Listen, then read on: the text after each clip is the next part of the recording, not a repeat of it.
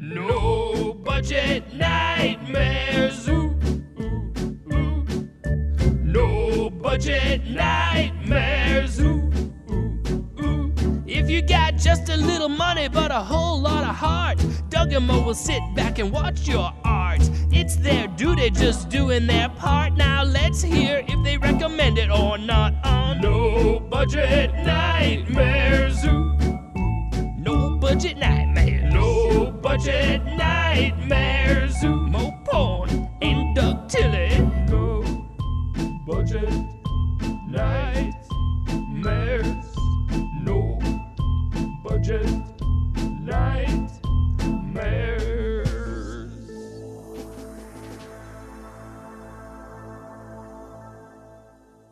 Good evening, ladies and gentlemen. Welcome to No Budget Nightmares. This is Mo. He's a bad film hating while I skating all the while masturbating. That's Mo Porn, yeah. And with me, as always, is the one and only Doug Tilley. He's Doug Tilley, number one super guy. Mo, it's been a little while since we've been together. It's been a while. It's been a while. We'll never stop doing that either, I guess. No, it was actually a combination of things. There were some scheduling problems, and then my laptop took a big dump. And it meant that I had to start fresh. I didn't lose any important information. All the archives of No Budget Nightmares, I'm sure our listeners will be glad to hear, have been saved, and they're fine. Oh, that's unfortunate. Even the first episode, which I understand that you listened to recently. Yeah, I listened to it today. But it's been a little while since we've been together to talk about low-budget films and no-budget cinema. Yeah, it really does feel like, as I was doing that opening intro, I'm like, I'm trying to remember how it goes. What? You know, thinking to myself, like, man, it feels like it's been forever. It does kind of feel that way. Maybe it's this time of the year too, where the long days, Mo, the dog days of summer we're in as we're recording this episode. But, those summer nights. Oh. Oh well. Our previous episode on Don Dohler's Night Beast, it's been a little bit since that was released, and I did want to start the show today by saying that the response to it has been very kind. You know, I think we took very good care to make sure that we were respectful. It was a very kind of different tone for an episode of No Budget Nightmares compared to what we normally do. It was very much a celebration, even though, you know, I think that when there was something that was goofy or a little bit hard to understand, that we made it very clear our opinions on that. But I don't think we handled the material any differently than we would have handled any other show or any other movie. I just, you know, it's just. But you're right. It's a celebration of the man's work. You know, we really appreciate him as a filmmaker. You know, and what and the influence he's had on the industry. So, you know, it's going to take a different tone. Definitely. I guess the real difference is that we were talking about a movie that we liked. And we like kind of consistently all the way through. And when you're talking, and I think that just kind of it backs up that idea that we are not here just to tear into any movie that's put in front of us. If there's something good, we'll talk about something good. If it's bad, we'll talk about something that's not so good. Exactly. That's just the way we are. But one of the people that we mentioned on the previous episode was Robert Long, who had some reservations initially about us covering a Don Dohler movie. And before we started today, because some actually really interesting news was announced right around that time period when we were making that last episode, that Robert is actually, he's a filmmaker himself and has returned to filmmaking and started an Indiegogo campaign for his movie Madhouse Manor. And huzzah! And this is interesting for a number of different reasons. Not just because his relationship to Don Dohler, but this is a movie that has a lot of connections to Don's work, including sharing some actors, and obviously the tone of it will be very similar to the work before. And Robert, again, is a very good friend of the show, and we want to throw our support behind this project as well. Madhouse Manor. Take a look for it on Facebook. Look for it on Google on the Indiegogo campaign. If you want to find it directly, it's indiegogo.com/projects/madhouse-manor-the-movie, and you will go right to it. At the time when this is released, there'll probably be probably less than 20 days left in the campaign, and we want to put as many eyes on it as possible. Eyes in the skies. Eyes in the skies. Mo, you are a poet, and you didn't even know it. Oh, I knew it. Now, it might seem like we are feeling hesitant to talk about the subject of today's episode, but that's not really the case at all. No. No. The thing is... No, I want to get right into it. The subject of today's show is... This is another episode, by the way, picked by a fan...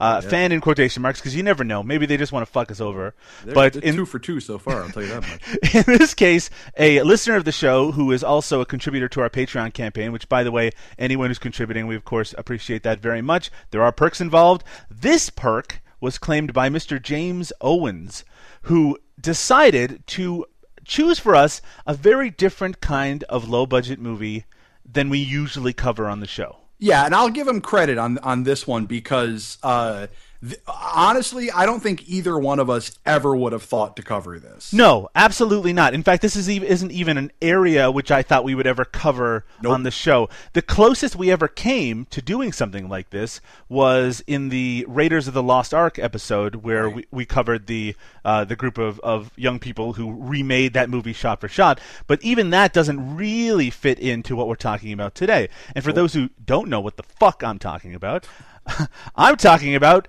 fan films. Fan films. Now, for those who don't know what a fan film is, you should. I don't know what's wrong with you. Why would you not know that? Listening to this show, you should know what the hell it is. But I'll elaborate slightly. Say there's a movie or a television show or some piece of fiction that you're a really big fan of, and when you finish kind of consuming all of the material related to it, you think, boy, I wish there was more. I wish there was more in this universe to explore. And you decide, well, you know what? I'm going to create that more. I'm going to make a film that extends that universe or tells another story with those characters, and I'm going to put that out in the world. And then you think in your brain, oh, wait, all of this material is copyrighted, so I can't sell it. Yep. But as long as I just give it away, I can use all of the names, and I can use all of the, say, the music and the logos related to that, and that's okay. And, you know, in genre films in particular, there's lots of these. There's Halloween fan films. There are Star Wars fan films, of course, many of those. Nightmare on Elm Street. I prefer slash fiction myself. I know you do. In fact, I mean, fan fiction and fan films are obviously very similar in terms of what their motivations are. And there are some really good fan films out there. Today, we're going to be talking about a Ghostbusters fan film called Return of the Ghostbusters. Yes. Now, Mo, have you ever heard of this movie, Ghostbusters? Yes. Okay. The original we're talking about? Yes, the mid-'80s a comedy horror classic Ghostbusters, which you might not know this, Mo, but it's actually being remade as we're talking about this right now. I did know that, and I'll leave that one out of this. Well, you should leave it out of it because I think we're at odds in terms of our opinion. I'm very excited about the remake, actually. I have a very strong feeling that it's going to be very good. And I don't care about the fact that they are remaking it, even though remakes are not something I have a particularly strong positive feeling about. To me, for one thing, when you have a franchise where, in terms of its 4 main characters, one of them doesn't want to do it, one of them is dead, one of them is a little bit crazy. It's all right to recast it, and I think they're taking an interesting direction in terms of what they're doing. But I'll reserve judgment until it comes out. Let's reserve judgment and save our judgment for Return of the Ghostbusters, which is a movie we have both seen. Yep. Now, hey, let me ask you real quick before Sure. we get into this, since we're on the subject of fan fiction. Have you ever personally written anything or been involved in anything of this sort of variety where it's like your take on another universe? Yeah, that's a really good question. Not as such. I did, and this was way back in the 1990s. Some of you might remember that time. They used to do these things. I don't know if they still do them anymore. It's going to sound so nerdy. Mystery Science Theater 3000 fandom used to do basically riffing, which is what they do on the movies. The fans of the show would riff text material. like short stories or like fan fiction and kind of make fun of it through the characters' voices as you're reading it. And I once I wrote some of that at the time, but that must have been like 1998, maybe 1999. It was quite a while ago, but that's as close as I've ever come. But I feel like this is a loaded question, Mo. Not loaded as such. No, I used to be involved in a writing team where, like, for a while, me and a buddy of mine wanted to go into comedy writing. And so obviously it's not quite the same, but you know how, like, to get into comedy writing, a lot of the times you have to write like spec scripts for things. You know, so I mean, so I've written a lot of spec scripts, not a lot. Less than a dozen, but I mean, you know, some. And it just so stuff like this always kind of reminds me of that time when I'm trying to put myself into the minds of other characters, like characters that other people created, and try to think like them and all that stuff. And I think the only one we were ever really truly successful with, because we were both just huge fucking nerds for it, was the episode of The Simpsons we wrote that we actually tried to give to Mike Reese. We were like, because we met him once. And we're like, you got to read our spec script for Simpsons. He's like, I can't touch that. That's right, exactly. As Mo is suggesting from what he's saying, a lot of comedy writers or writers for any sort of television or trying to break into that industry, you're expected to write spec scripts, which are basically sample episodes of already existing television shows to show that you can write in that style. And in fact, notably, Judd Apatow wrote a Simpsons spec script, which is actually being turned into an episode, I think, in this season, or maybe it already has. Yeah, and I mean, that's when you hear about writers getting hired, you hear about them, they'll sometimes say, you know, I got hired on this spec script, but usually it's not for the show they're actually applying for. It's usually for a different show. You're right. That is sort of a variation on fan fiction anyway. And of course, the idea of writing in someone else's voice is really what television writing is all about, right? It's being part of a group of people all writing for pre-existing voices. Yeah. Exactly. You know, and I think, like I said, with the Simpsons one, I think we were fairly successful, although we probably could have had a stronger B storyline. But the main storyline I thought was very funny, and I'm not going to get into it because I don't want, you know, like, it to get out there and all that. I feel like you should release this spec script into the world and let us all read it and laugh at it. Oh, I got to tell you, and I'll keep this super short so we can actually get to the meat of this episode. But this happens to me every now and again, where because you know how, like, our circles, like The Simpsons comes up all the fucking time. Absolutely. You know, and sometimes I'll talk about this particular episode, forgetting that it wasn't a real episode, that it was something that we wrote. And they're like, I don't remember that from a Simpsons episode ever. And I'll be thinking to myself, like, oh, fuck, that's right. This is not an actual episode. I like thinking, because I haven't watched a lot of The Simpsons over the last decade, the new episodes, right? So if someone described the plot to me, especially because some of the ones over the last few years have been so outlandish, I mean, I probably would totally believe that what you were saying was a real episode. No, this one's definitely in, because when we wrote it, it was like just past Simpsons Prime, right? You know, so maybe like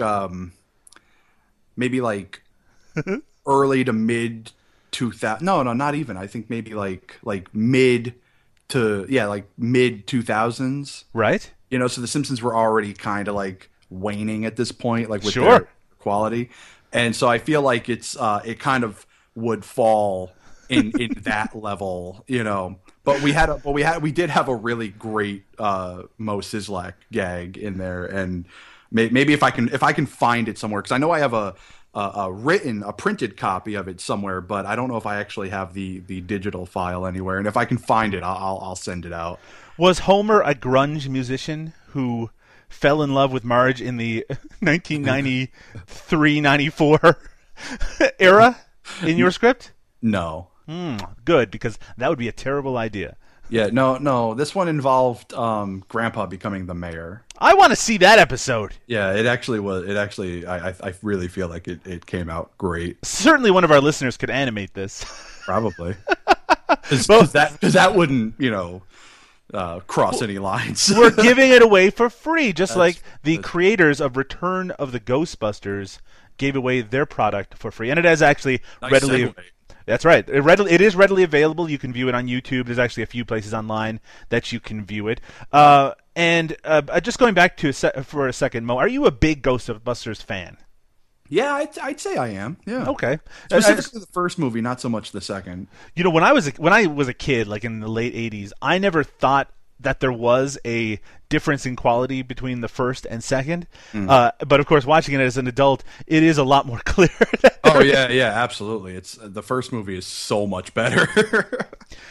Return of the Ghostbusters it's a little different than you would expect out of some of these fan films, because it is actually extending the universe of the movie a little bit and not focusing on the characters that you're most familiar with. Right. It actually has a whole new group of Ghostbusters. It takes place in Denver instead of New York. And in fact, and it's important to mention this at the beginning, Return of the Ghostbusters is actually a sequel to a fan film. In the first one, the same characters, or at least most of the same characters, and certainly the same lead, they fought Freddy Krueger. Of course they did. So it was sort of a fan film within a fan film, or like a fan film mixed, and it's really like a slash fiction type thing. Yeah. Except they didn't fuck Freddy. I was going to say there's no fucking involved, but sure. I mean, it isn't the essential part. Maybe I'm wrong about this. I apologize if I am. I'm telling you right now you are. Yeah. All right. Okay, well, I'll just stop. The essential part of slash fiction is their fucking. Is it, though? I think so. I thought the slash was just the kind of meeting of two different fandoms. No, that's how it started. Okay. But that's not where it is. As far as I know it. Now, the question that begs is, how much Ghostbusters slash fiction is there? I don't know. I'd have to look that up. Well, I mean, this would be a good time to look it up, which is what I'm doing right now. Oh, wow. I'll vamp for a second then. Yeah, please do a little tap dancing. You know, okay. Let me see here. This one's called A Present from Peter. It's Peter Egon fan fiction, and it's rated NC-17. I'm sure that's wrong. Peter leaned up to lick and suck on his lover's collarbone. Egon smiled as their exertions so far had not managed to knock Peter's hat off. It was slightly askew, giving him a rakish look, but it was still atop his head. Egon chuckled and rolled them to their sides, capturing Peter's mouth for a searing kiss. Wow. That's not bad. But we're not talking about slash fiction today. I'll tell you, I bet if it was just me reading that for the rest of the show, it would be a much more popular episode. Yeah. Now, today we're talking about Return of the Ghostbusters from 2007, directed by Hank Braxton and written by Tim Johnson and Hank Braxton. Tim Johnson being the lead actor in the movie as well, playing Ed Spengler, the son of Egon Spengler. Nephew. Sorry, I wish I should have written these things down. The nephew of Egon Spengler from the Ghostbuster movie that we all know and love. Right. This movie was made on a budget of around $3,000. It took 8 months to shoot, and most of that time went to its CGI work. I was going to say, how much did this cost? 3,000 buckaroos. You know what? I got to tell you, for that budget, they did a pretty good job with this then. And that's 2007 money. Right.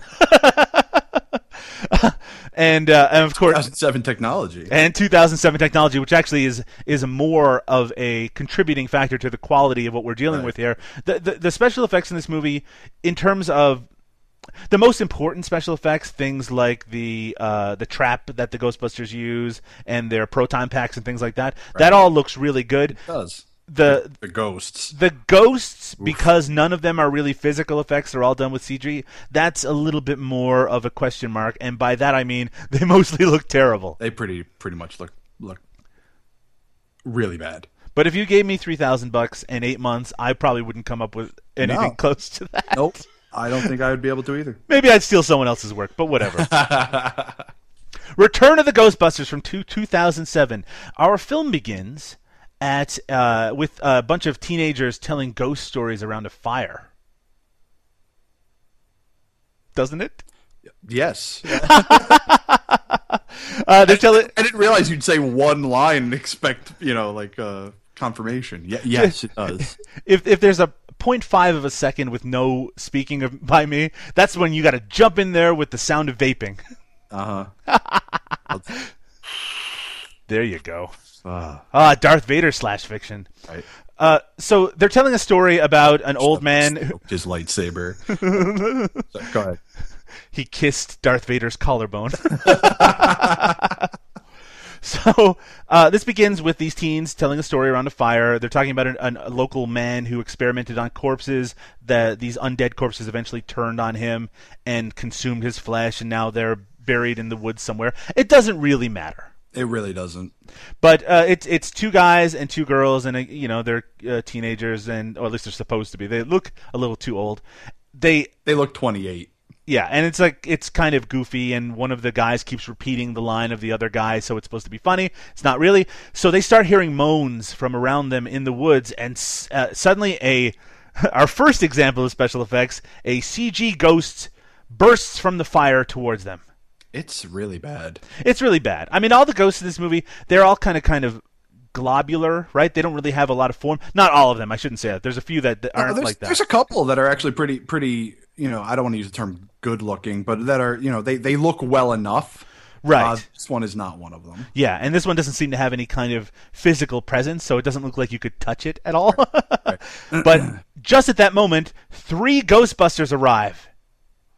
Dun, dun, dun, dun. Is that the famous Ghostbusters music I just heard? And by the way, since this is a for fans film and is not expected to ever be sold, they do use actual licensed music, including the Ghostbusters theme. They sure do. And the Goonies are good enough in there as well. So you will hear that in just a little bit. Well, actually, you won't, but you can listen to you can watch the movie and certainly hear it. So there's 3 Ghostbusters, but that's strange, Mo, because you and I, we're both used to there being 4 Ghostbusters. Yeah, but this, you got to understand, this is a different place. And actually, at the beginning of the film, there were only 3 Ghostbusters. Oh. Then they added Ernie Hudson. That's true. Really? Really? What the fuck is going on? Some idiots driving by on their fucking motorbikes. Oh, okay. Yeah. I sometimes try to picture in my mind where you live, Mo. So yes, as you mentioned, at the beginning of, in fact, for most of the Ghostbusters movie, there was only 3 of them, and we start with 3 here as well. At this point, I didn't know that these characters would not reflect the characters from the movie. Yeah, me neither. So, like, in my notes, I'm like, the Peter of the group tells the Egon of the group, And they really do somewhat fit into the characterizations from the movie. Right. So let's just talk about the 3 characters now. We have Ed, who is the Egon equivalent, because he's a big nerd and he invents all of the stuff that the Ghostbusters use. Right. Then you have Neil, who is sort of the Bill Murray equivalent. Yeah, he's kind of the Peter of the group. He's not nearly as, like... He's no Bill Murray. Yeah, he's really no Bill Murray. He's not successfully smarmy.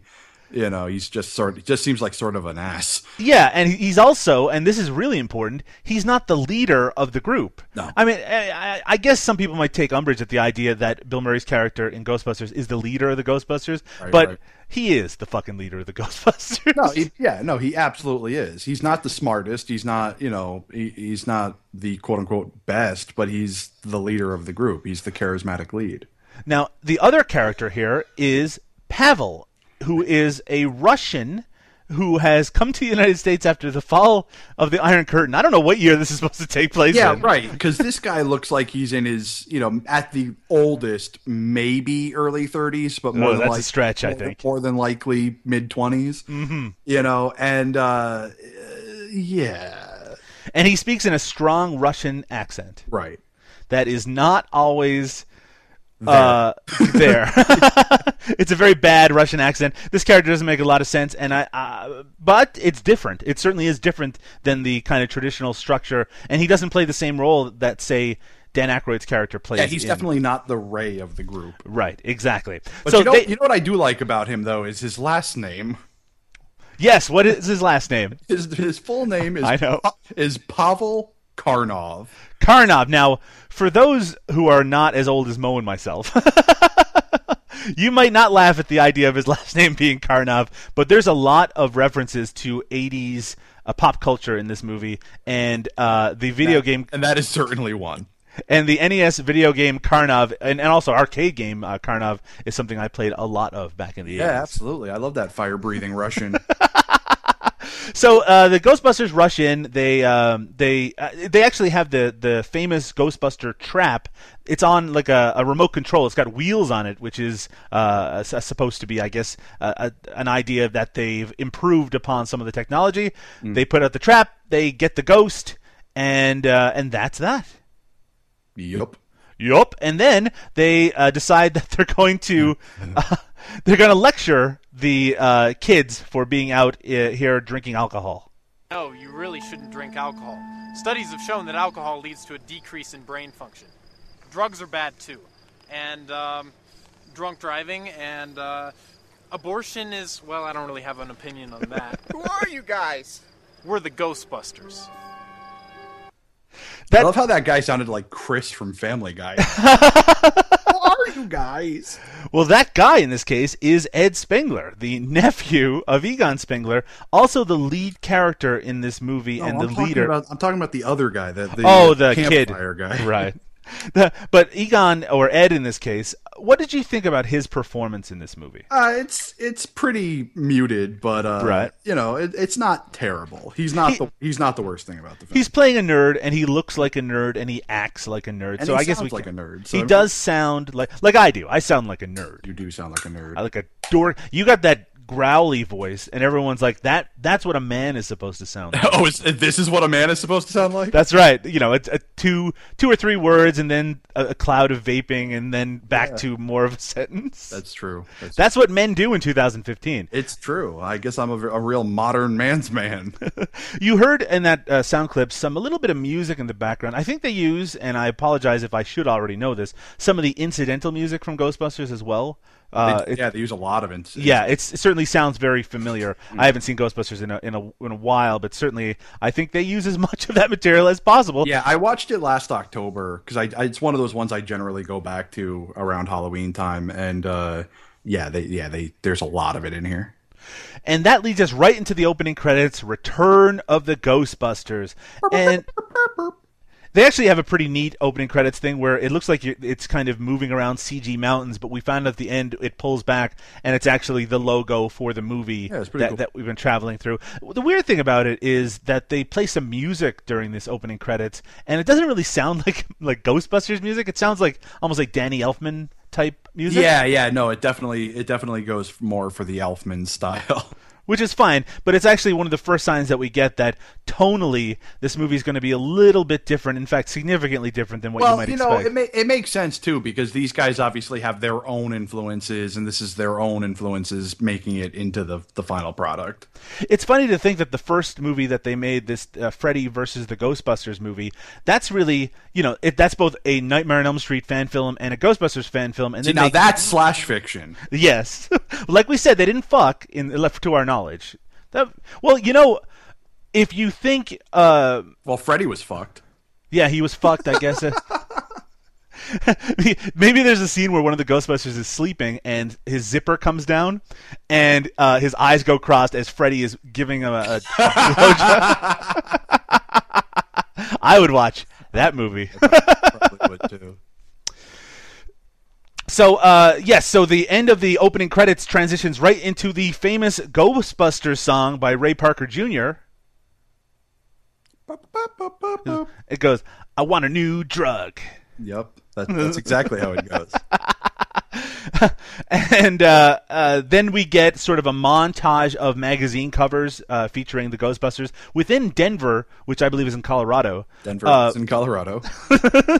These Ghostbusters are actually fairly well known. They're famous. Maybe because of the actions in the previous movie, they seem to have a lot of respect, or at least at one point had some respect in the area of Colorado. Well, you have to understand that when this movie takes place, or when it seems like it takes place, you know, the Ghostbusters in New York are already a thing, Right. you know, because they reference them several times. Mm-hmm. You know, and that these guys have already, because you pointed this out to me before the show, that they've already had adventures, so to speak, you know, if at least just with dealing with Freddy. So, Right. I mean, obviously these guys are known at this point.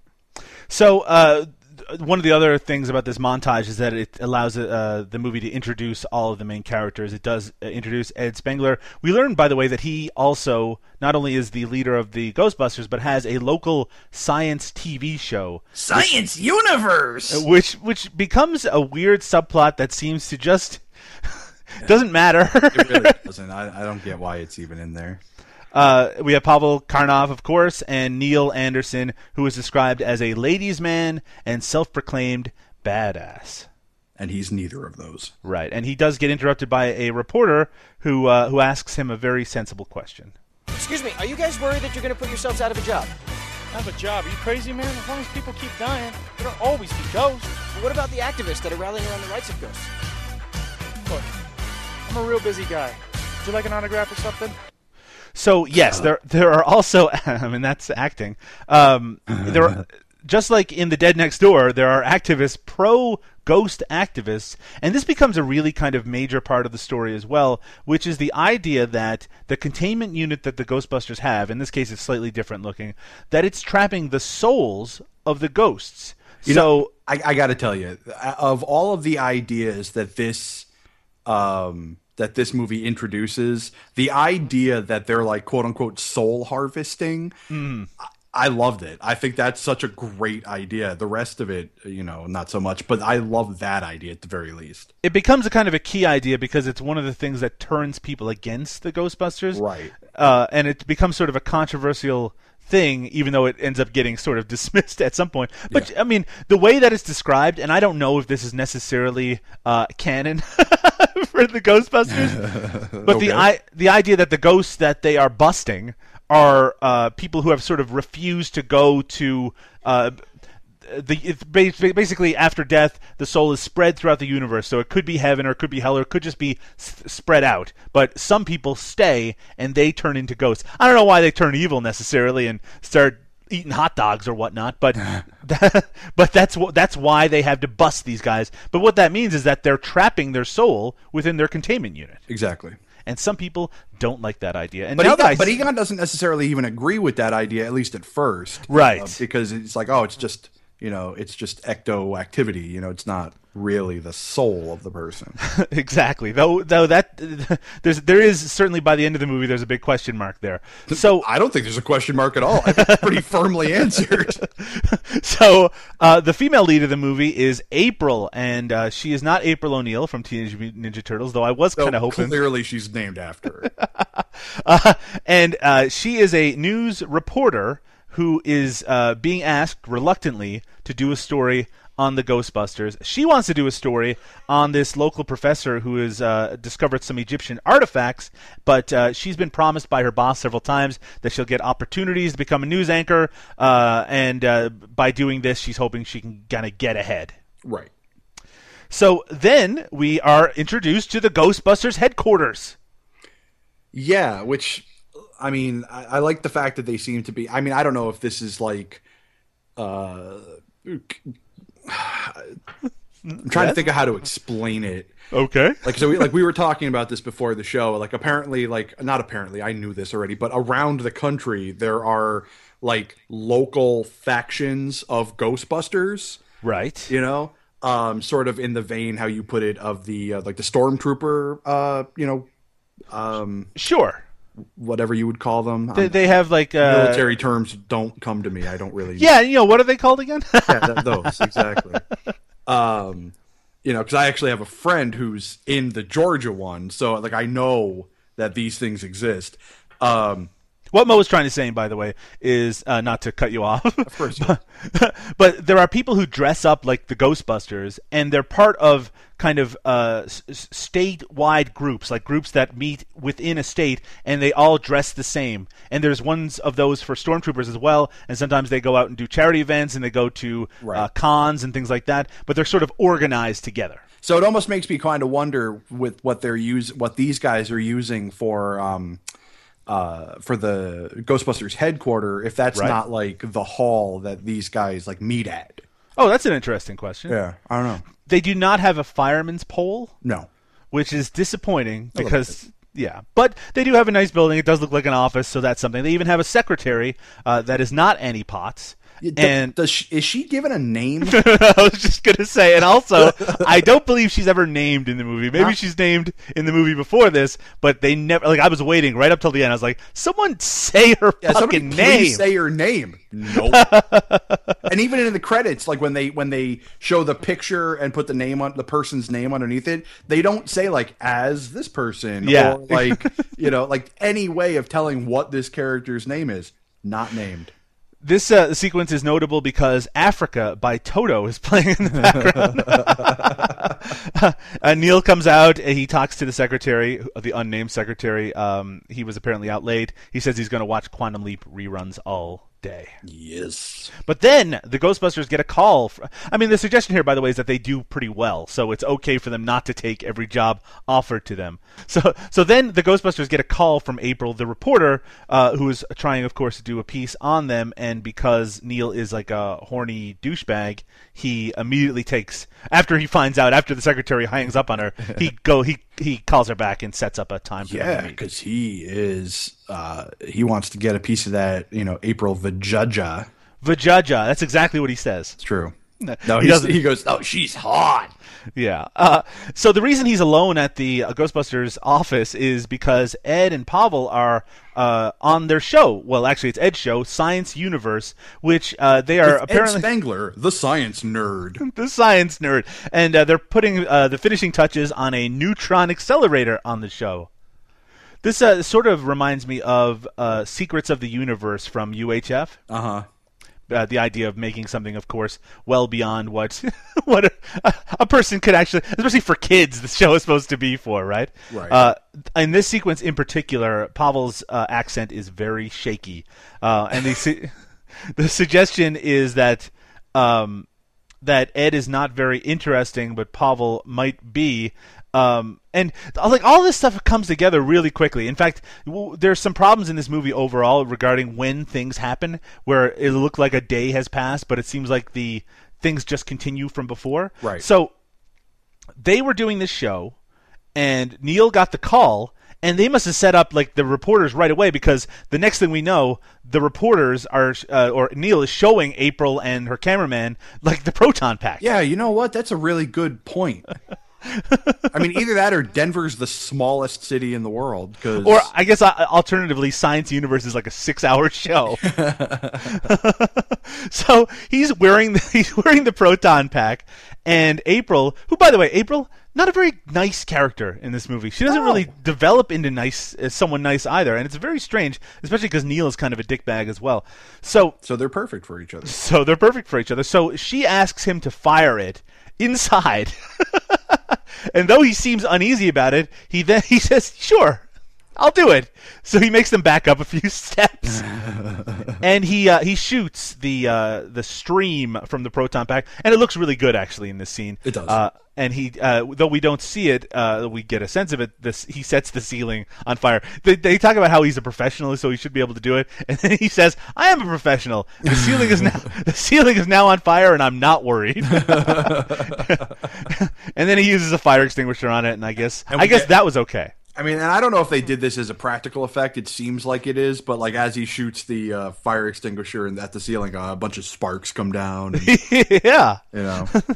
He then proceeds to show them the containment unit. And by the way, I thought where this was going, and this is where it seems to go at first, is that he, because he's an idiot, will accidentally release all Yeah, the that's souls. absolutely where I thought the plot of this was going. And honestly, if that's how the plot of this had gone, it probably would have been a much better movie. Maybe. I mean, if it would be better in the sense that it would kick into action a lot Right. sooner. Instead of taking right? another 40 minutes to do that. Right. But it also would have been the fucking dumbest way to set it up. It's like, we need to set up a big kind of foe for them to fight. And the way to do that is just have one of them being so stupid. It certainly wouldn't speak well to him as a character. So what happens is Neil starts to type on a laptop that's hooked up to the containment unit, and immediately sirens start to go off. Of course. And then back at the show, the Legend of Zelda theme plays. Yeah. What the fuck was that about? Well, it's Ed's phone ringer. I know, but really. Because the 80s. And he answers his phone and discovers from Neil that the containment unit is perjuring. It's purging. And Ed leaves his... By the way, how come in movies it seems like TV shows are always done live?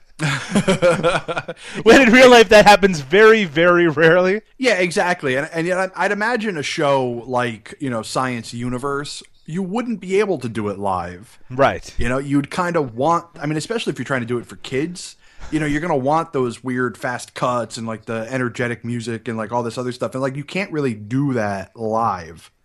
Right, exactly. So Ed leaves his show and leaves Pavel to cover for him. He for says, the "I'll be last back minute. I'll be there in 6.5 minutes." Right, but then he gets stuck talking to a producer on the way out, which made him 30 seconds late. Oh man. So at that point, actually, we get one of those dumb Todd Sheets lines back at the Ghostbusters station, where the cameraman for the news segment said that he had a dream last night, which was where he was trapped in a movie and he couldn't get out. Because he's in a movie. And he can't get out. He can't get out. So then Ed arrives, and he stops the emergency immediately, and I was very confused by this. I guess it would be designed so it wouldn't be very easy to accidentally release everything in it, but it wasn't where I thought it was going at all. He then elaborates a little bit at this point on how the containment unit works, and this is what we talked about before, that when a person dies, their energy disperses through the galaxy, but when it sticks around on Earth, they can convert. He says he can convert this psychokinetic energy into a signal, which he stores inside a computer. Digital. And they hack the planet. And of course, they talk about, they make the reference to the fact that they have fought some bad ghosts in the past, and they make a quick little motion, and the camera pans over to the Freddy Krueger sweater hanging on the wall. At the point that I watched up to this point in the movie, I did not know there was a prequel, so I just thought that was supposed to be like a fun reference. Yeah, I just thought it was a fun little nod because I didn't know until you told me. Right. Which was just before we started recording. Yeah, 20 minutes ago. Now, the suggestion, by the way, at this point is that April is trying to make them look bad.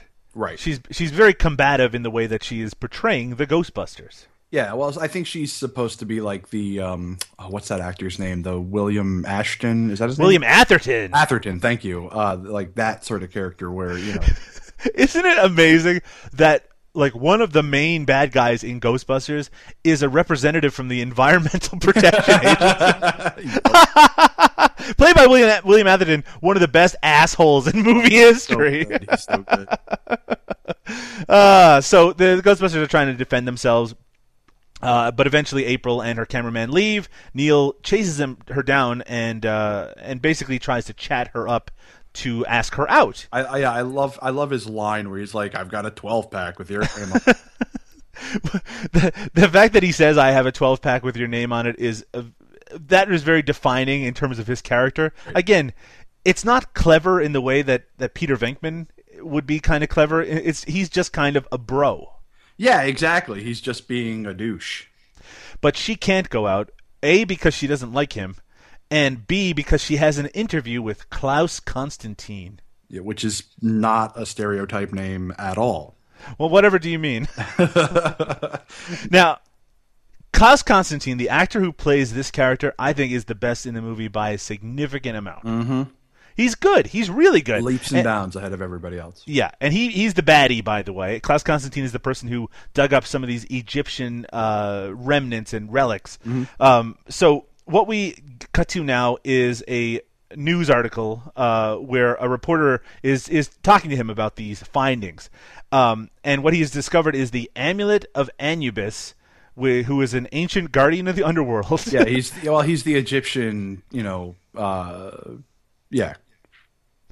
of the underworld. And he does this interview sitting in a wheelchair in the middle of the desert. Yeah, it makes no fucking sense where they are.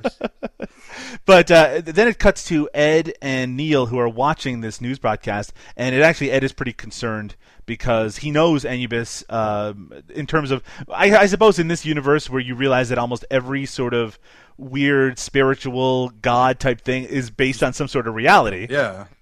That Anubis is, I guess, responsible for escorting souls through the afterlife, and these souls would be fed to Ammit, the eater of the dead, which would make them vanish into oblivion. So he's very concerned about the finding of this amulet. Understandably so.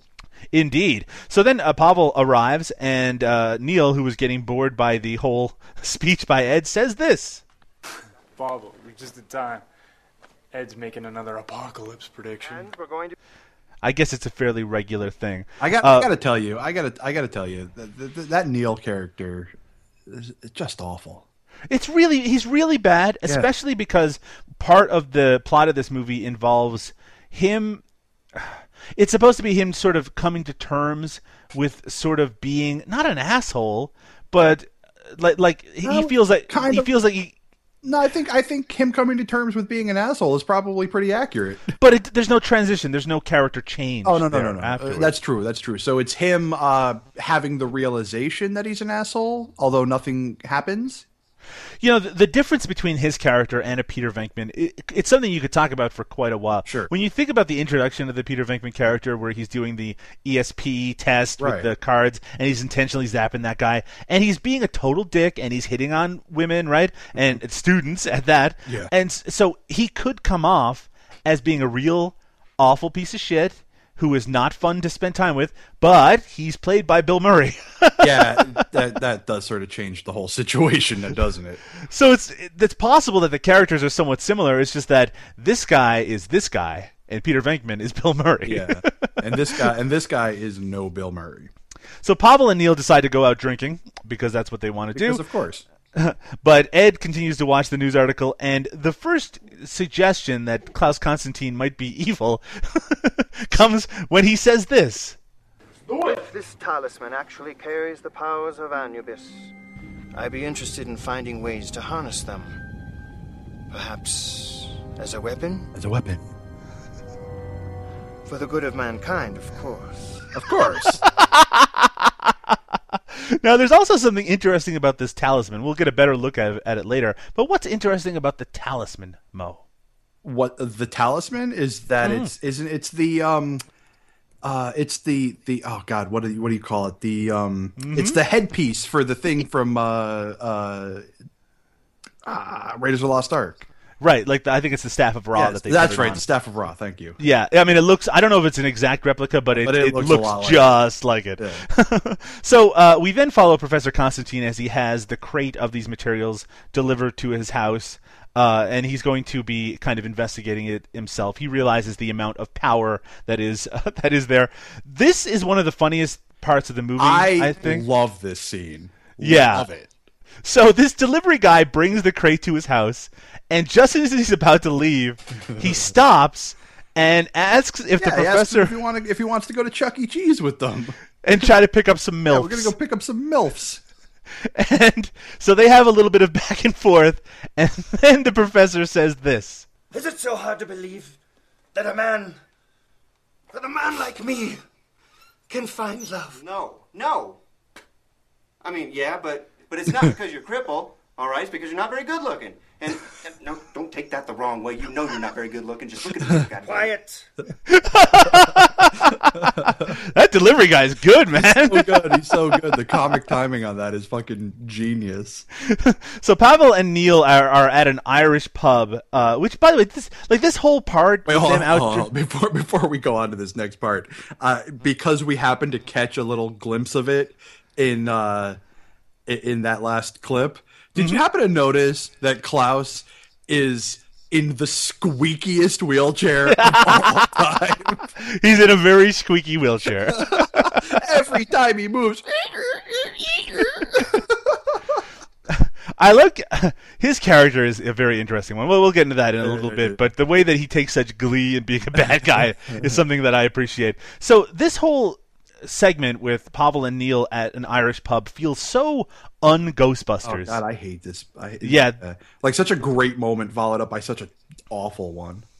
So like they're talking and Neil is kind of frustrated because he couldn't get a date with April, and Pavel says that he should have just asked her out. But guess what? He did. Right? He totally fucking did. Oh. She just said no. Exactly. So at this point, then Pavel uses this really dumb line to pick up a woman next to him. Yeah, I didn't write the line down. I did, so I'm going to say it. Thank goodness. I'll say it in my best Russian accent. Please. Hey, lady! Can you say it not in your best Russian accent? He goes, hey, lady, I know someone who wants to beat your ass. And she goes, oh, yeah? Who? And he goes, my balls. Wow. That doesn't even make any sense. That's fucking... It does. Because when you have sex with a woman, the balls... No. Yeah. Thank you for that elaboration, Mo. But he said, I know someone who wants to beat your ass. Someone. Okay, fair enough. I don't think it makes any sense. But anyway, it works. It's stupid, but it works for him. And it's okay for it not to make sense because I think even Neil is like, that doesn't... There's no way that should have worked. So at this point, Neil hears a guy next to him who's watching that article, the news article that were filmed that day about the Ghostbusters on television. He's criticizing the Ghostbusters. Yep. And so they have a verbal altercation. What I love is the fact that Neil was literally just on the TV. Yes. As a Ghostbuster. Uh-huh. And that this guy seems to not realize that he's now talking to the guy who was just on TV as a Ghostbuster. Have you ever heard of face blindness? Yeah. This is a thing that like a certain portion of the populace has where if people look similar, they get them confused all the time. I read actually articles about this where people watch that movie The Departed, and because even though I don't even think there's much similarity between Leonardo DiCaprio and Matt Damon's faces at all. I mean, they're obviously blonde, young guys. People watched that and got confused throughout the whole movie because they kept being unable to tell the difference between the two. Huh. That said, that doesn't apply to this at all. Because it's literally supposed to be the same person. You're right. But maybe the guy looked up, saw the Ghostbusters article, and all he was like, I hate the Ghostbusters, they're pieces of shit or whatever. Right. So they get into a verbal altercation, which eventually turns into this, which will give you a very strong sense of the level of humor in this movie. Yup. What do we got here? Piss? Is this your beverage of choice at this fine the music in the background. Smart mouth? Hey, you better watch what you say to me, stupid face. I'll say whatever I want, sausage tits. No, you won't, sausage face. Why don't you, stop repeating my insults and adding the word face to them, you moron? Hey, relax, comrades, okay? Hey, blow out your ass, you communist pig. So that was the entire... You can probably guess what happens after that part. Yeah, a really shitty cover of Black Betty plays. You can hear the beginning of that shitty cover of Black Betty playing. But a brawl immediately breaks out because Pavel tried to... The weird thing about that altercation, like that verbal one, is that... Is the Wilhelm scream? Well, yes, there's a Wilhelm scream that happens momentarily during the fight. But no, that audio clip that we just had, Neil doesn't come off as like a good guy. Obviously, this guy he's talking to is an asshole, but it's like just the idea that when he picks up his glass and he's like, "What do we have here? Piss? Is that your beverage of choice?" That's like a bully thing to fucking do. Right? Exactly. He's just not nice at all. And again, Peter Venkman is not a nice character. No. It just doesn't seem to work. I mean, during the fight, he puts a cue ball in a sock and starts hitting people with it. And I wrote in my notes here, what does this have to do with the Ghostbusters? Yeah, exactly. So I mean, we're getting into the movie now, and though you can tell where it's going in terms of what the action's going to be, it's taking its time getting there. Yeah, this is, I mean, we're kind of finishing up the first act here and moving into the second act, which doesn't really exist. It's all just kind of one big first act until we get to the third, when things finally change. Back at the Ghostbusters headquarters, Right. Ed and the secretary are there. Ed's making an improvement to the proton pack. Actually, he's making a new kind of proton pack called the Neutrino pack. That's sort of arm-mounted, almost like a Power Glove type thing. Yeah. And then they get a call, and it's Neil, and he needs help getting home from jail because they were put in jail for their fights. And then they make the hilarious comment, Ed does that, I guess I'll have to TiVo American Idol. That's a reference that's not going to age badly. Yeah, right. Exactly. I mean, already, right? I mean, who has a fucking TiVo Yeah, anymore? right. Exactly. Like any cable box you get now has DVR functions. So Again, the pop culture references in this, some of them are amusing. I mean, amusing or would be amusing in a regular low budget or no budget movie, but in the context of a Ghostbusters movie, they just feel really out of place. they make no sense. So, my understanding before was that April was going to interview the professor, but apparently it was he thought it was a date, and it certainly looks like a date as they're returning home from a date. Exactly, because there's no fucking cameraman there. So he obviously is quite enamored with her, but she is not interested in anything other than an interview. And he's trying to kind of be sweet on her and all of that. But then he gets a phone call that tells him that all of his funding has been pulled. Which, considering that he was just on the news the day before for a giant finding, Yeah, right. seems like interesting and unfortunate timing. So apparently whoever is funding him, they want him to be developing a weapon, and because it's taken him so long, that he was being funded by a place called Lab Rat Enterprises. Yeah. A lot of thought was put into that one. So April, overhearing, realizes that Klaus was not really interested in the good of mankind. And, in fact, which is weird because he did specifically say he could make a weapon on the news broadcast. And then she slaps him because he's a big dickhead. Well, he is a big dickhead. And then he goes, "How dare you strike me? I'm a powerful scholar." And then she sprays mace in his face.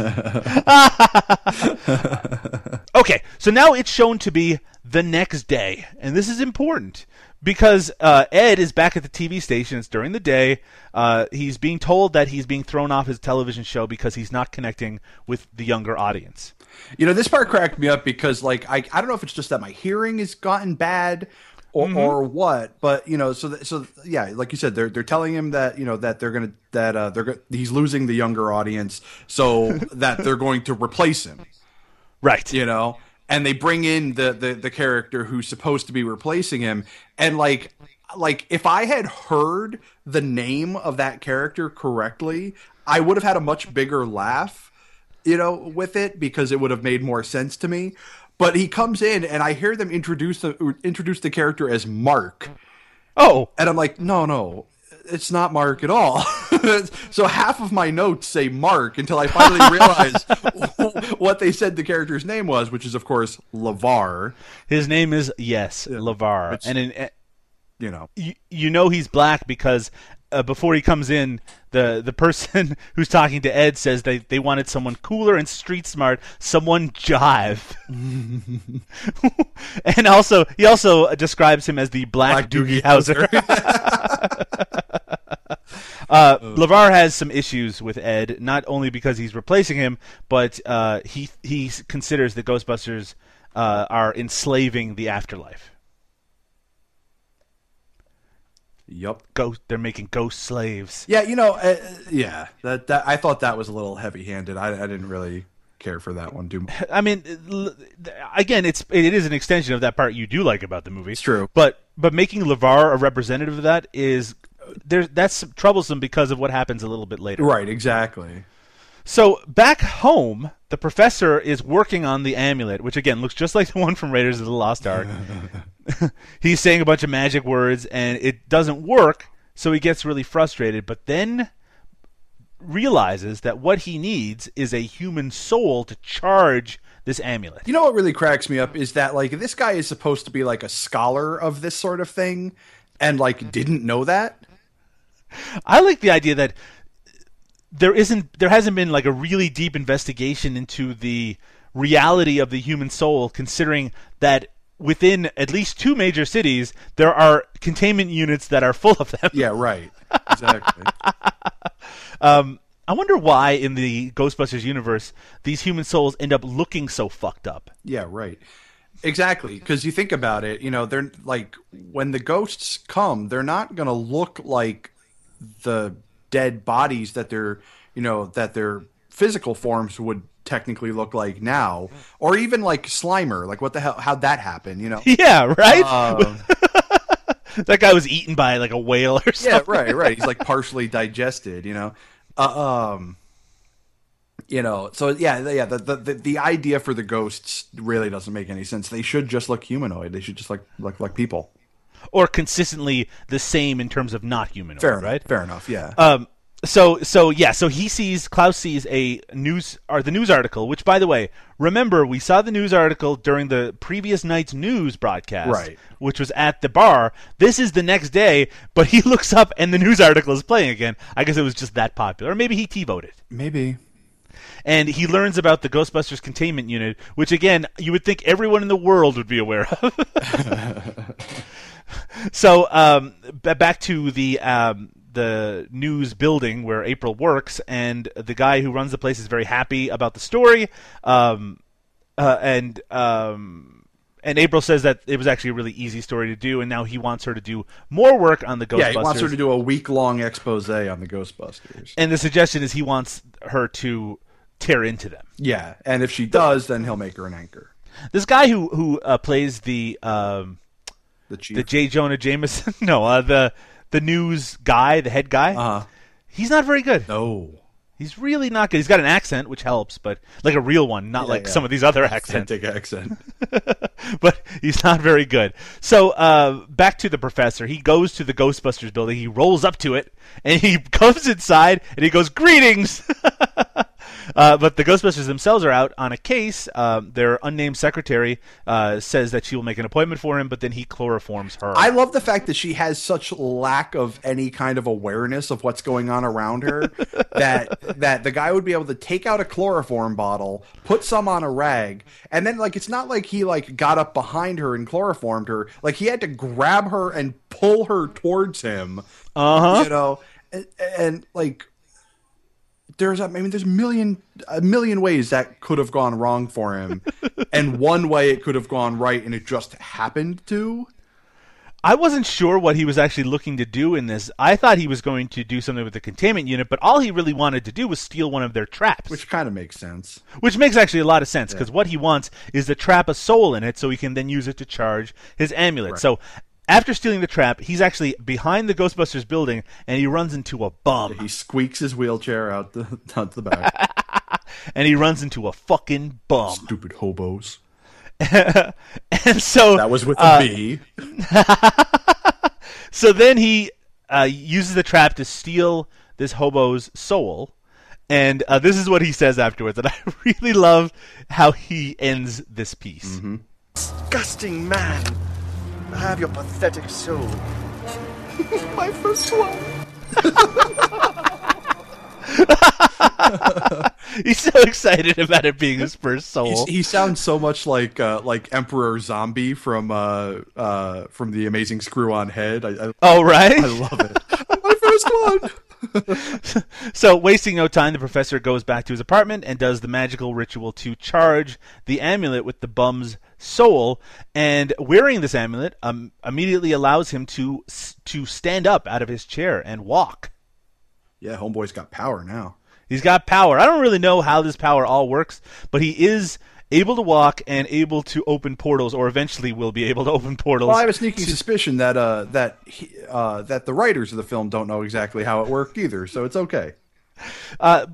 While this is happening, we get some outside views of Denver with a lightning storm, which is done with the special effects, and it looks good. It does. It looks pretty good. There was a time in the 80s, and in fact, during the Ghostbusters, the first movie's era, where most of these movies, whenever there was a portal in the sky, and there was lots of them, or there was lightning effects, it was all done by Richard Edlund, and they all had that. They're great looking in the sense that you can tell a lot of work went into them, but they all look like. They don't look at all realistic. This lightning storm looked pretty good. No, it did. Because it's not like it was too crazy. It was just, a couple lightning bolts back and forth. Nothing really insane. Then the Ghostbusters arrive at a movie theater. Mm-hmm. They have an argument outside, Neil and Ed do, because Neil wants to try out this new pack, and Ed is hesitant because if it goes critical, it can cause a 60 gigaton explosion. Or cause a black hole. I always think of that scene in Ghostbusters where they're on the elevator and they're talking about having nuclear accelerators on their back. Right. And how absolutely someone should take umbrage with the idea that there are theoretically fairly unskilled people with these. But it's the movies, right? Yeah. But he does eventually give in and allow Neil to use this weapon. Which doesn't make any fucking sense. No. Because he's already proven that he's untrustworthy with the equipment. Right. Absolutely. And this it was one like is literally really... like the day before or like the day before that, depending on what timeline you're following. It also doesn't reflect well on Ed, not just because of his willingness to allow him to use it, but because later we discover it really isn't ready to be used. So one thing I really did like about this is that Ed uses a PKE meter that's in his cell phone. Right. Which is it's a kind of updating type shit that really should be in the movie. Yeah, and of course it doesn't work. No, it doesn't which work. Is hilarious. But I love that Pavel? I don't know why I keep wanting to say Pavlov. Pavel pulls out a motion scanner, something very not eerily, but dead on reminiscent of Alien. Yeah. And intentionally so, of course. Right. So eventually they go inside the theater and two ghosts come out, and they do not look very good. No, they're CG ghosts. They look bad. While this is happening, the staff are sort of listening outside the cinema, and then the professor arrives. I don't know why he came to where the Ghostbusters were. How does Constantine know where they are? Well, maybe he's using the magic of the fucking... I don't know. I guess. It still doesn't seem to make a lot of sense. No. And I guess his plan is to blame, put a lot of negative feelings towards the Ghostbusters, because what he does is he steals the souls of the staff of the theater, right. And they all fall into comas because they don't have souls. I guess that's what happens, and the Ghostbusters get blamed for this. Right. But back inside the cinema, they've captured one ghost in the trap, and at that same time, the professor calls the news agency to come do a story, to come over and find out what's going on. Yeah. And he's trying to convince them to come over. And he goes, "They're taking their goddamn souls." And it's kind of funny too in this particular case because I didn't write down what they said, and because it was so bad I can't remember what they said. All I wrote in my notes here is the jokes in this are pretty bad. They really are. The next thing that happens is that Neil uses his Power Glove thing to write his name on the screen, to burn it into the screen. Right? What an asshole. Yeah, that's such a dick move. Look, the part in Ghostbusters where they cause all that damage inside the hotel, that part is funny. Like when he tries to pull the tablecloth off and smash them. That part's funny because the guy who runs the place is a complete asshole. An asshole, exactly. These guys. In this case, the staff looks really nice. They were just being, doing their job. And those screens are not cheap. No, not at all. So Neil eventually shoots one of these ghosts, and because he doesn't turn down the electron flow in his proton pack thing, the ghost explodes, so he was able to destroy the ghost's soul. Right. And Ed gets very upset about this. He does. And Neil seems to be a little confused because he's like, I didn't know how it worked, which is, of course, a shitty thing for him to do. But really, I guess Ed should have told him that you could destroy a soul using this. Yeah, right, exactly. I mean, or a much better option, not let the guy who doesn't know how to use this shit use the shit. Maybe not even bring it in the first place. Yeah, exactly. Or there's a novel concept. Don't bring it. So they start to leave the cinema afterwards, and they discover that April is out there doing a news report accusing them of putting all the staff into a coma. I don't know why they would get the blame immediately, especially because, in this reality, people must believe that ghosts exist. Right, exactly. So, why you think that they would be blaming the ghosts that they were there to bust, as opposed to the Ghostbusters? Right, exactly. And it's not even it's not even in this universe, there's a question about it. There's physical proof that ghosts exist. Yes, exactly. That have been caught on camera existing, especially if the events of Ghostbusters happen in this universe.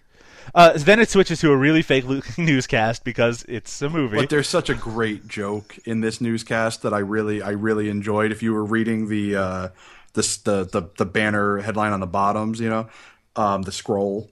One of them says terror level raised to greenish purple. And I'm like, that's a pretty good joke. I kind of got a kick out of that. That's not bad, actually. Yeah. And then the news reporter says that coma victims are piling up across the city. You'd think at that point it would be hard to blame the Ghostbusters, right. But they do. Yeah, of course. So before they leave, Neil talks to April, and he's like, he's like, why are you trashing us on the news, basically? And she says that bad news is the only news that sells. In reality, she's been told that if she does this expose, that she'll be given an anchor position. Right, exactly. So it has nothing to do with what she thinks the right stories to do is. It's because she's doing it for purely selfish reasons. Purely selfish reasons. Yeah. Then something really weird happens in that she says, "I don't think you're bad," and then she tries to caress his face, even though there's been no affection between the two of them at all. Right, exactly. In fact, there has been nothing but animosity or absolutely bad feelings between the two of them.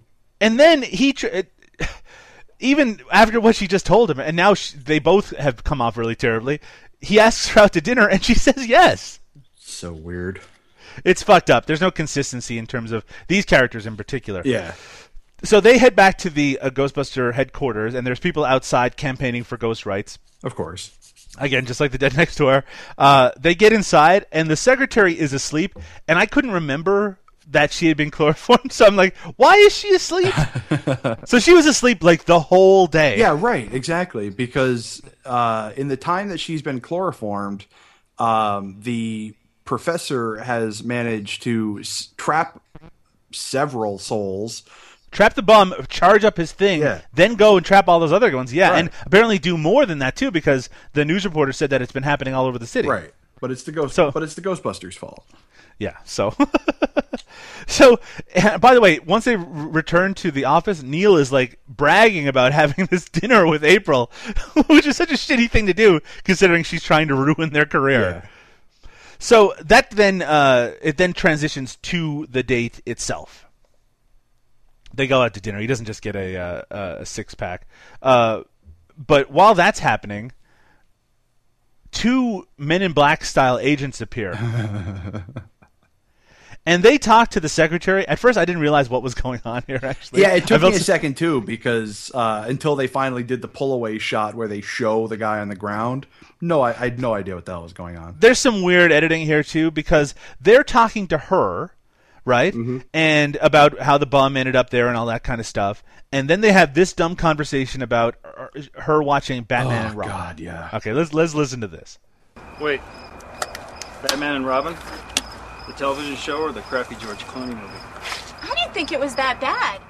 Oh, please. All the cool, icy, chill, freeze analogies. My God, the Batsuit had nipples on it. Okay. First of all, we need to get this man to a hospital. Second, any movie with Uma Thurman in it is okay in my book, man. Yeah.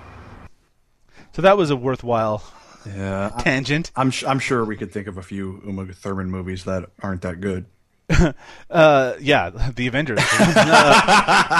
Hey, interesting little sideline note here. The Avengers is one of the 3 movies that when I saw them, I stood up at the end of the movie and declared it the worst movie I'd ever seen. Did you say it in front of the whole I did. cinema? I stood up in the theater and said, "This is the worst movie I've ever seen." Well, okay, that does beg the question. What are the other 2? Oh God, I know one of them I saw the week after, but I can't fucking remember what it was because my sister brought. Was it Ballistic X versus Sever? Oh no, I've never seen Ballistic X versus Sever because I know it'll be up there. It's not so bad. No, it is. It's fucking horrible. Fucking terrible from what I hear. But that's the one I remember. There were 2 others. I just can't fucking remember off the top of my head. Well, we'll have to look up when movies were released that year.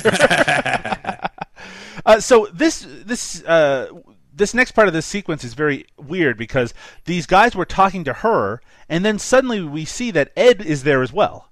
Though they didn't show him before, but he's down there scanning the body and shit. Shows up.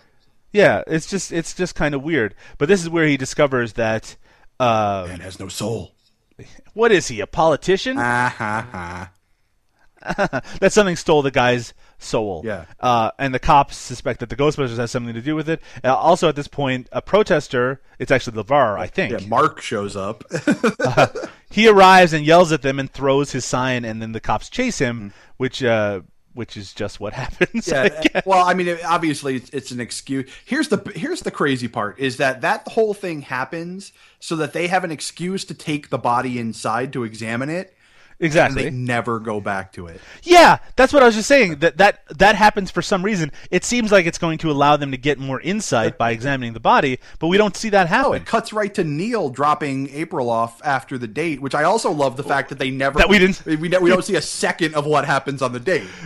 We see her getting into his car and then arriving home. Yeah, and I love how it seems like wherever Neil goes, he's being mocked by someone. Yeah, actually, I do kind of like that. So he brings her to her apartment, and they hug each other goodnight, and then she goes into her apartment, and he starts to leave, and a repairman, who, by the way, it's supposed to be late at night, right? Yeah, exactly. And he's like, I'm going to work on this.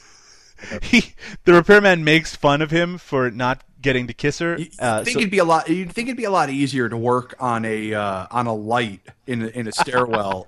I don't know, during daytime. During the daytime, I guess it was a timely. It had to be done right then, and then they have this exchange. Yeah, whatever. But you haven't been late in years. Kiss my sack. That's my favorite Neil line in the whole movie. That actually is the best Neil line in the whole. I like that he's already gone down the stairs. He's just yelling up to him, "Kiss my sack." He left a little too quickly because, as we discover, as April went into her apartment, the professor is in there waiting for her, and the professor must have been in there for a while since there was a guy outside her door doing repairs. He is the professor gives her one more chance to change her mind and join him as I guess his wife or something. But she's most upset about the idea that he's standing now and believes that he was pretending to be in a wheelchair the whole time. Yeah, because that's the important part. So they struggle. He grabs her, and the repairman actually bursts in to see what's going on. And she says that everything is okay, and that would the repair guy escort him out of the building, right? Escort the professor out of the building, right? And we all know what's going to happen to him now. Yeah, so April sort of doomed him for all eternity. But here's the crazy part: is that so it's pretty obvious that the professor Klaus stole the soul of the repairman. Yet. April shows up at the Ghostbusters headquarters like almost immediately after. Oh no, I guess it would have been the next morning. Next morning because he shows up for breakfast. Yeah, right. So in the time between the night pre and the next morning, no one found the repairman's body.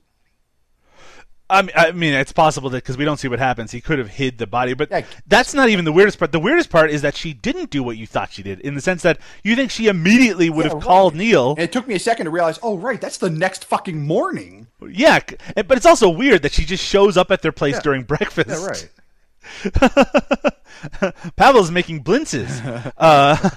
So they're all like eating breakfast around the table, and she's kind of explaining what happened to her. Right. And they also have a conversation because Neil thinks that if you look into the light of the trap, that it can make you impotent. Well, oh yeah, right. Okay.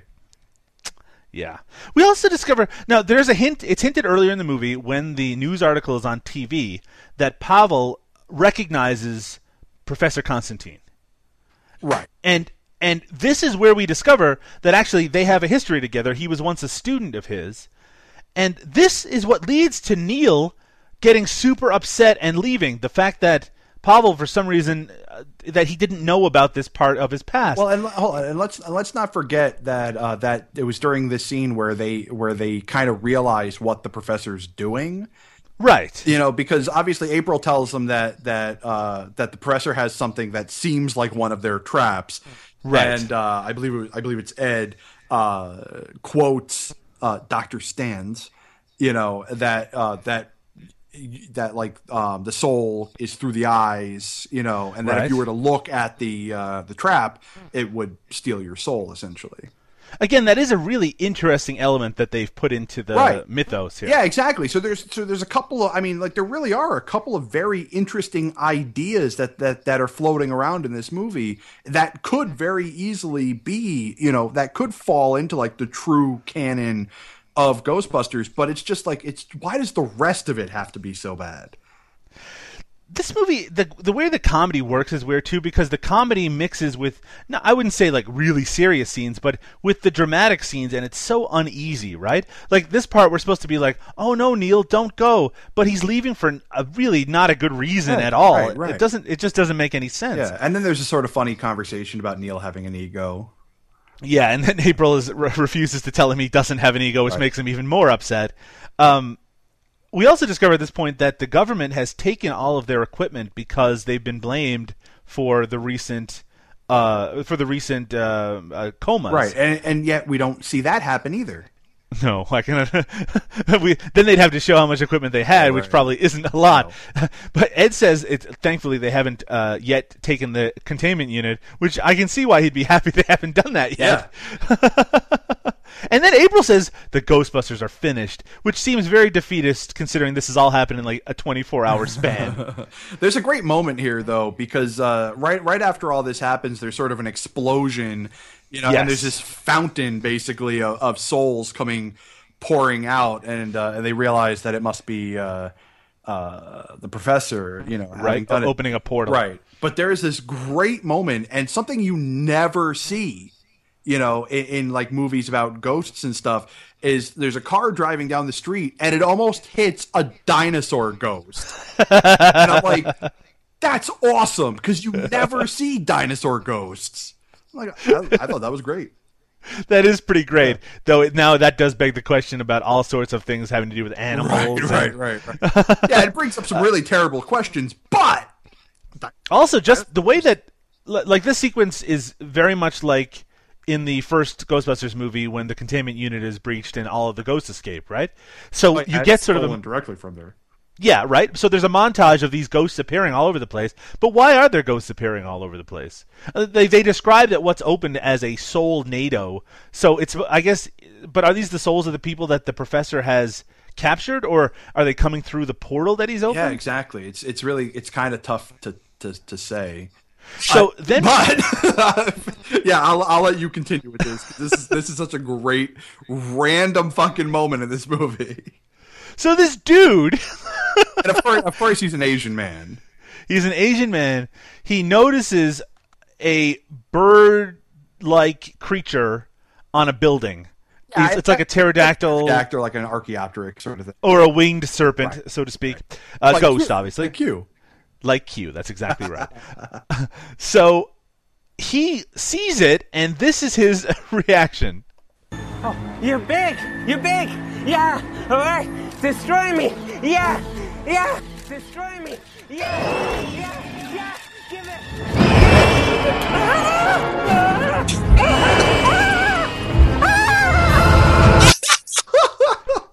So, in case you can't tell what was happening there, he takes out his camera and he's saying, yeah, destroy me. Like, I guess it's like a fashion photographer, right, where he says these things, but it comes off so fucking weird. It comes off so, like, perverted and odd. Yeah. Cool. Yeah, it's very weird. And he says, destroy me, and then, yes, he gets destroyed, of course. Now, like, just like that sequence just a moment ago was very reminiscent of the containment unit being breached from the original Ghostbusters. Yeah, this is almost an exact, you know, reenactment of the reaction to the containment unit being breached in the first Ghostbusters. I think by the way, there's less than a half hour left at this point. We got about 20-ish minutes left of the movie before the credits. So Ed and Pavel are talking to the mayor. Of course, Neil has already gone off in a huff. You think in the case of this giant portal being opened, well, he doesn't know what's happening somehow. He doesn't know what's happening, even though, I mean, I guess he's been staring at his, you know, feet the entire time. So the mayor is very agreeable right away, and he says that this is not going to happen in Denver, and he gives them all their equipment back, and so they're going to tackle this problem. This is the point where Neil is shown on a bench. He's very forlorn because of the very stupid reason that he left, and I guess maybe the burgeoning relationship with April and what's going on with that. Right. A little kid starts talking to him, And it cracks me up because the little girl who starts talking to him is smarter than him. Yeah, well, that's the movies. She says that I hear fighting builds character. My parents have a lot of character. I like that joke. So she also mentions that that her parents and her are leaving the city, and he goes, "Why?" And she goes, "Haven't you been paying attention?" And then she points to a giant portal of like flame. But she then shows that she recognizes that he's one of the Ghostbusters, and she goes, "Are you going to save us?" Which is all the motivation he needs to not be fucking a wuss and sitting in his own misery. And I get such a kick out of the fact that like here's this family who are like playing in a park. You know, like they didn't I know. They didn't leave immediately when all this shit started happening. They were just like, "Oh, I'm in a park." Yeah, because I imagine that the streets are not packed full of fucking people trying to get out of the city, or right? Screaming and getting out of Denver, Colorado. Random, yeah, exactly. Yeah. So Ed and Pavel, they get into their ghost vehicle. Well, by the way, we didn't talk about the ghost vehicle, like their Ghostbusters. Their Ecto. Yeah, it's like a hatchback as opposed to it's like a Nissan Murano. Yeah, it's. I mean, it looks nice. No, it looks good. It does. It looks really good. But it certainly isn't as iconic as the regular Ghostbusters vehicle. No. Yeah, like a lot of the guys who I know, because like I said, I have the friend who does the Ghostbuster thing. Like he's always posting pictures of other groups and their Ectos, you know, and like some of those ones, they're always like hearses or old ambulances, right? You know, which is what they should be. You know, it's some of those things are awesome looking though. I gotta tell you. So, they hop into Ed and Pavel. They hop into the vehicle, and April and the cameraman, they pop into the back, and they say that they're going to come along too. They then arrive at the location, I guess the professor's apartment building, and they start. The Ghostbusters go inside, and they start broadcasting from outside. And the news guy, the guy who runs the newsroom, he notices what they're broadcasting, and he sends it out across the country. I don't know how, but sure. He has that power. I guess. He's like, interrupt all the stations. And this leads to this happening, where you hear one of the news broadcasts. You get kind of a quick montage of people watching this broadcast all over the country. I got to tell you, if this is how she's describing the action as it goes down, she should not be a news reporter.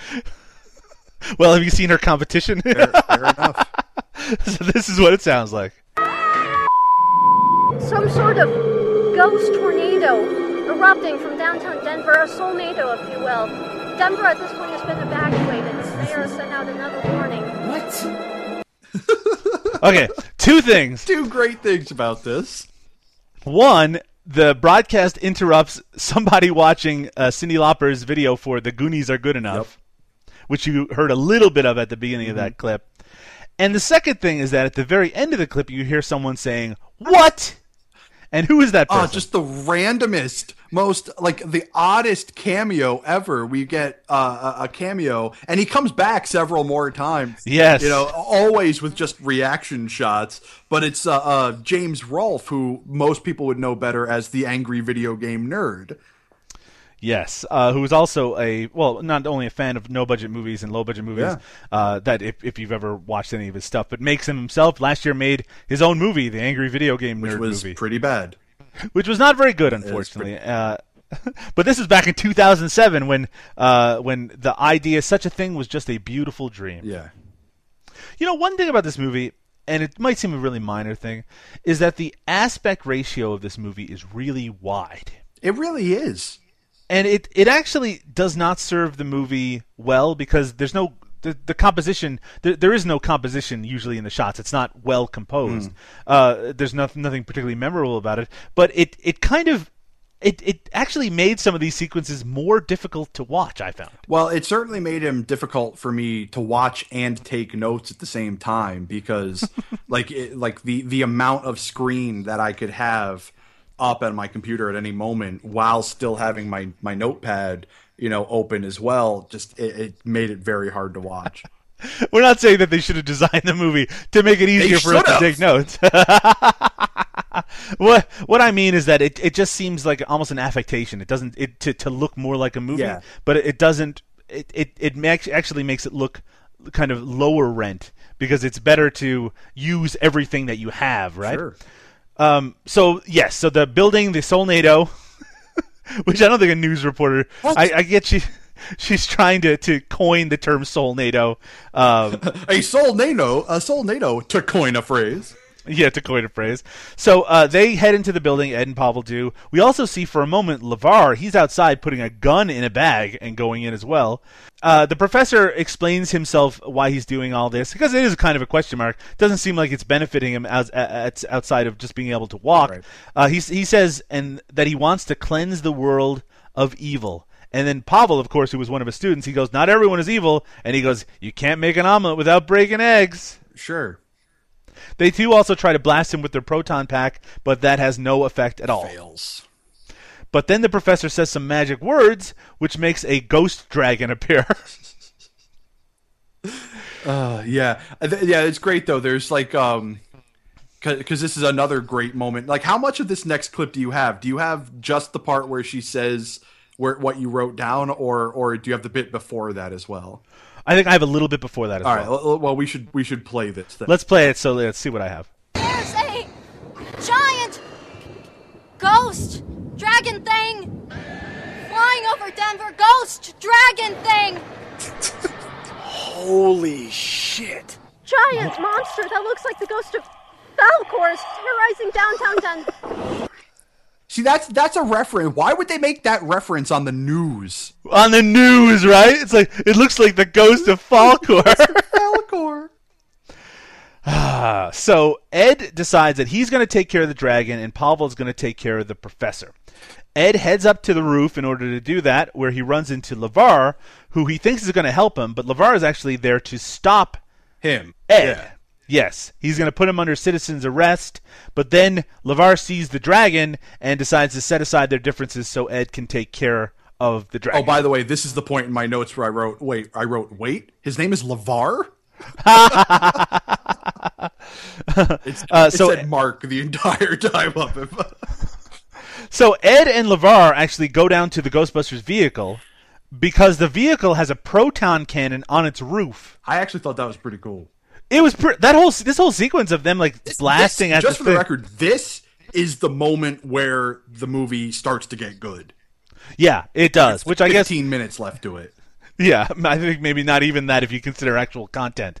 Back with the professor, he wants Pavel to still be his assistant. And he says, money and power will be yours. And Pavel's like, but there'll be no one to share it with.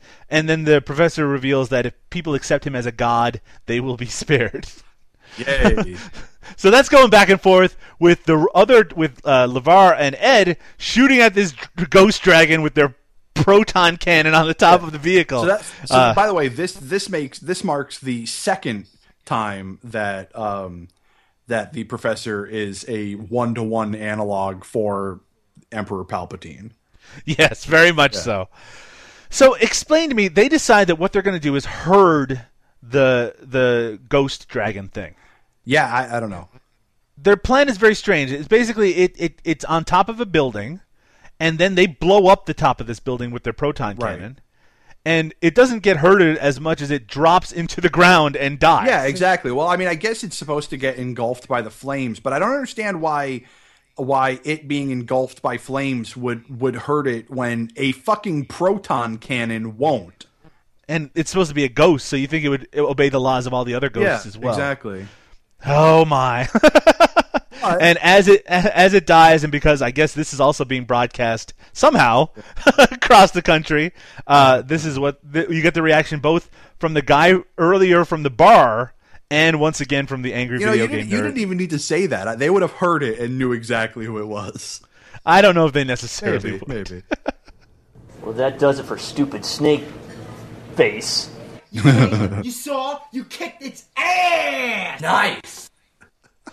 Yeah, so that's James. Well, I'm glad you found that amusing, Mo. That guy could do anything, and I'd laugh at it. All right. But that's not the end of the story, even though the ghost dragon... You think he could have just brought out like a dozen ghost dragons and really helped him out, but I don't know. So LeVar and Ed, they then arrive back at the building to help Pavel. LeVar is now dressed as one of the Ghostbusters. Yeah. I don't know where he got his uniform. Who knows? But that's what's happening now. He's the official fourth Ghostbuster. So now a portal has been opened into a wall, and this is a portal to some alternate universe with evil demons in it, that Anubis guy or whatever. Right. Now here's the part that I don't understand is that, so at some point, I mean, I guess it must have happened off camera. Well, obviously it happened off screen, but I mean, right. So if we cut back to and now, without Constantine trying to stop them at all, Ed ends up setting up like an array of traps around. Yes, that's right. Yeah. I don't get it. Makes no fucking sense. So he sets up the trap and he takes.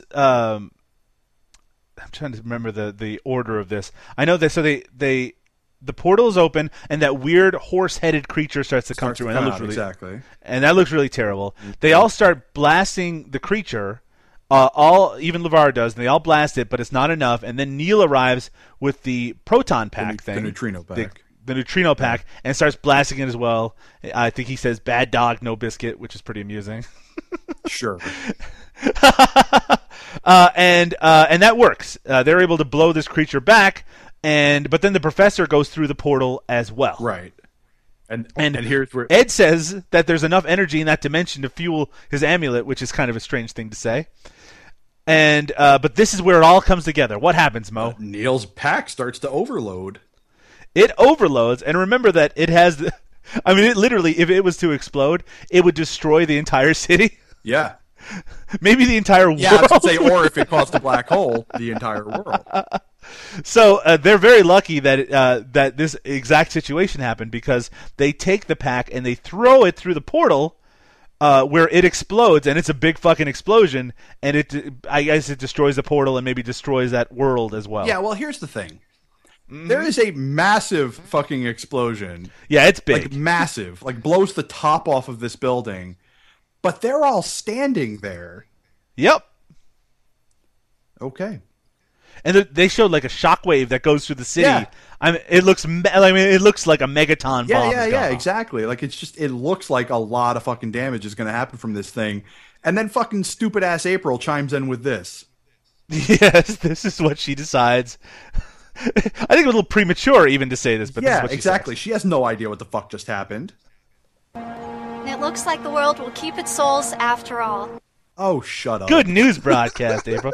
Anyway, what you didn't understand, Mo, is that if you're at the epicenter, right, if you're at the very center of this explosion, it all reverberates outwards, but you're fine. It's like being in the eye of the tornado. Oh, please. Even as your building is collapsing around you. Fine. If that's the case, then why is April still alive? Yeah, that's a very good question, actually. So at this point, Ed and Neil, they make up and they hug. LeVar refuses to hug Pavel because gay panic. Yeah, I got a bit of a kick out of Pavel trying to hug LeVar. Right. So April, at that point, by the way, she realizes that there's no sign of the Ghostbusters, and then they come out, and that's. There is a news article like this. They do the thing. They're talking to Ed. They're talking to Neil, and they're wondering like, how are they going to return the souls to the rightful owners? And then Ed talks a bunch of shit. Yes. Yeah, and but and you then know he what? tries At least they made it funny where Ed's like, I have no idea what's going on. Can we edit this out? It's like, no, we're live. Right. And then Neil finishes off this part by he says, "I'll call you maybe," which is a good response because again, April's been terrible to him and terrible to the Ghostbusters, so he really shouldn't have any more affection. And I was like, yeah, okay. Even though Neil's a dick, he's blowing her off, and he's like, yeah, he doesn't need that in his life. Right. But then they do another montage of them receiving awards and covers of magazines, which also shows him proposing to her. Yeah. And also Ed returns to co-host Science of the Universe with LeVar. Mm-hmm. Yep. And that leads right into the credits. Yeah, well, there's a really I liked the way they like ended, quote unquote, the movie. Where there's a ghost holding a sign that says Hollywood or bust, and I liked that. Because that ghost actually has a really funny moment earlier in the film as well. One of the other montages. That's right. where he's trying to get onto a bus but the bus drives by him, so he kind of does a face palm and then starts walking. In this montage, they also show that the Ghostbusters franchise, expands around the country as well. But there's one other thing to note. Okay, so this montage is to the tune of Ray Parker Jr.'s "I Want a New Drug," / the Ghostbusters theme. And then right at the end, as it goes into the actual closing kind of scrolling credits, it transitions into another song. Oh my god. And this song is called Soul to Soul by a band called Riverseed. This song is so fucking bad that it was like I was entranced by it. I sat here and I listened to the entire song. So I'm like, this is so bad. All right, so you're going to hear the opening part, not the whole fucking song. You should play the whole fucking song. Okay, you got to hear it, and then we'll talk about it. Already starting poorly. Yeah. I'm afraid of no ghost.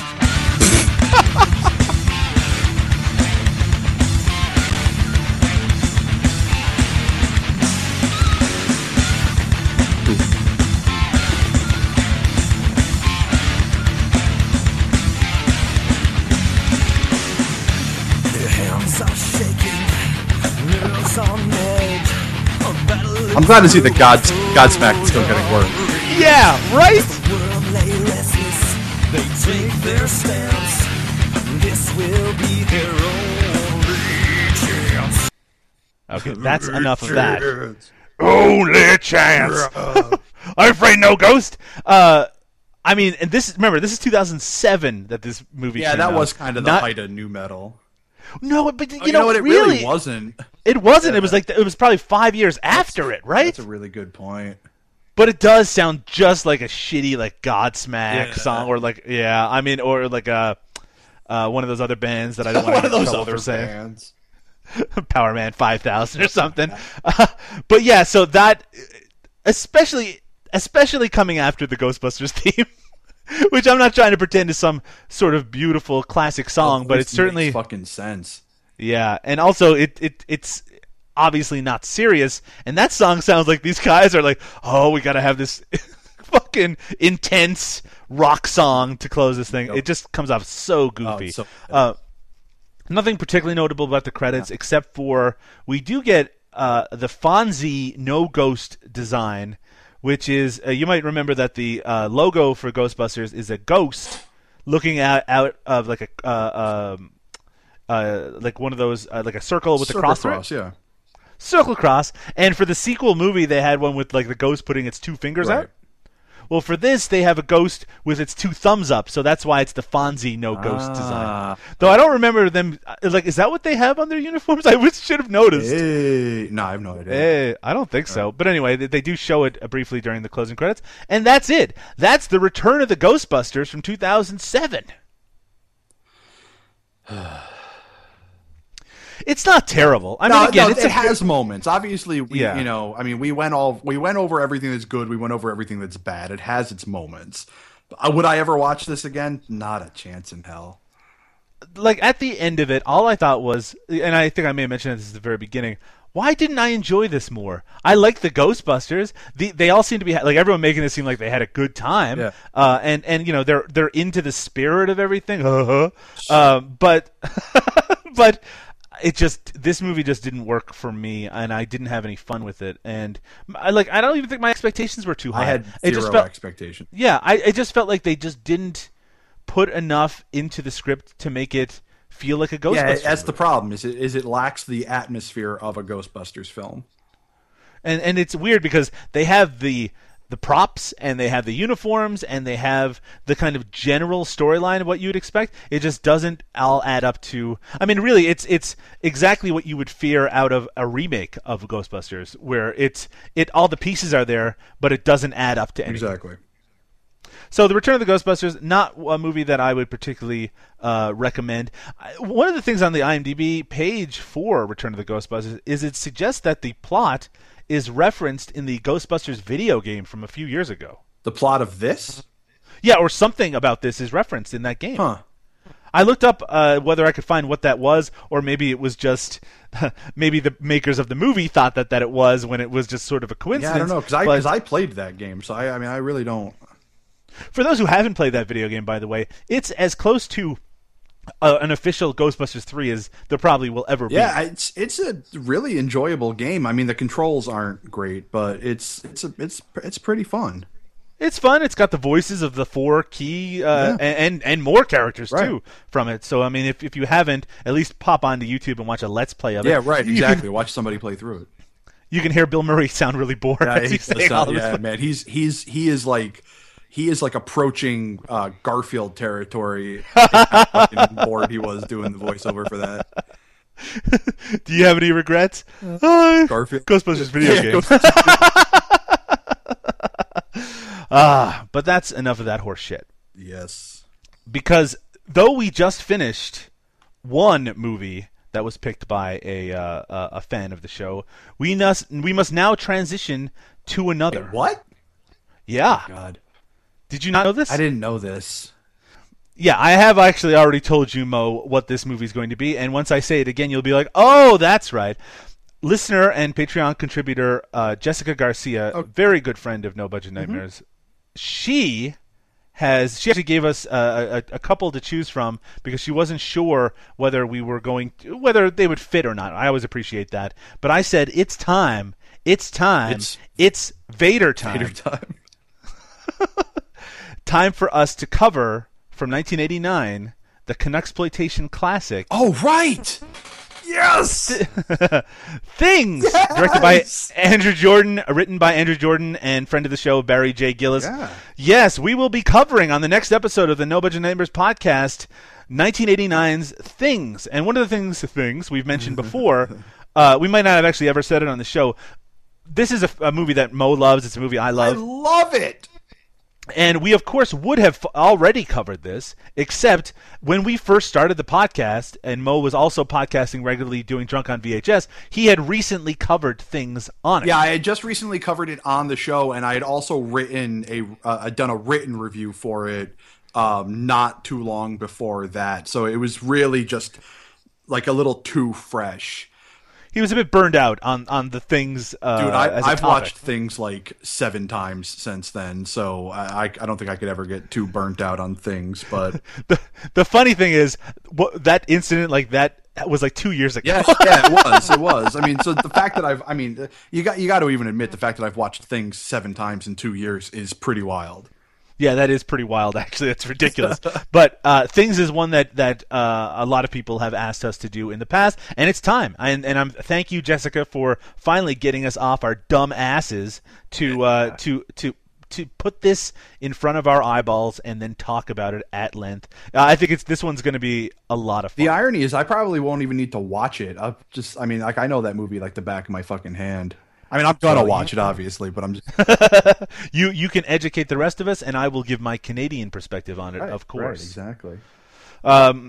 Before we finish up the episode today, we should mention that... That episode's going to be like 9 hours long. I can talk about that movie forever.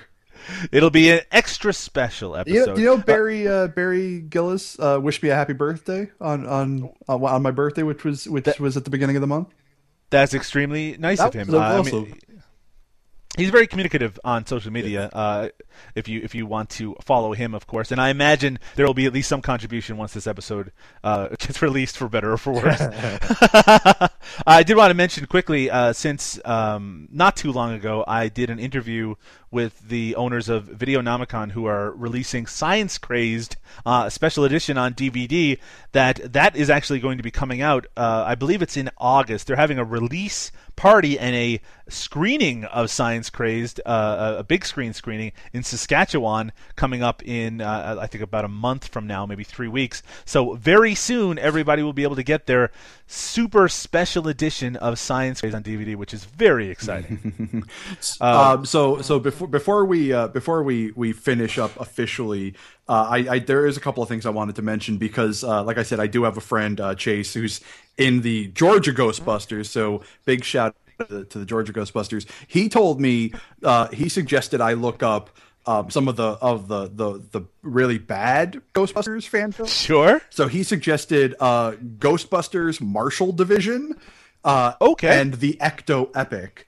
So I'm definitely going to be looking those up. So I'll give them a big shout out since he was so nice. He was nice enough to talk to me about the whole ridiculousness of it on Facebook. Absolutely, and if we can, we'll actually link those on this episode. Yeah. As well, I'm sure they're all on. Yeah, they said they're both on YouTube, so no problem. Mo, if people want to check out No Budget Nightmares on the internet, what's the best way for them to do so? Go right to Facebook. That'll get you where you want to go. Get you where you need to go. No, give us a look up. It's facebook.com/groups/NoBudgetNightmares. Right. You can also find us on both Mo and myself on Twitter. He is at Drunk on VHS. I am at Doug_Tilley. That's TILLY. I can't believe I fucked that up. I've only said it a million times. TILLEY. You can also find back episodes, all of our archive, over at NoBudgetPodcast.com. Please go over to iTunes and subscribe. It's linked on that. I did that today. Went to No Budget Podcast and listened to Hip Hop Locos. That's right. Mo just listened to the very first episode of the show. You know what I got to say? What? That episode, really funny.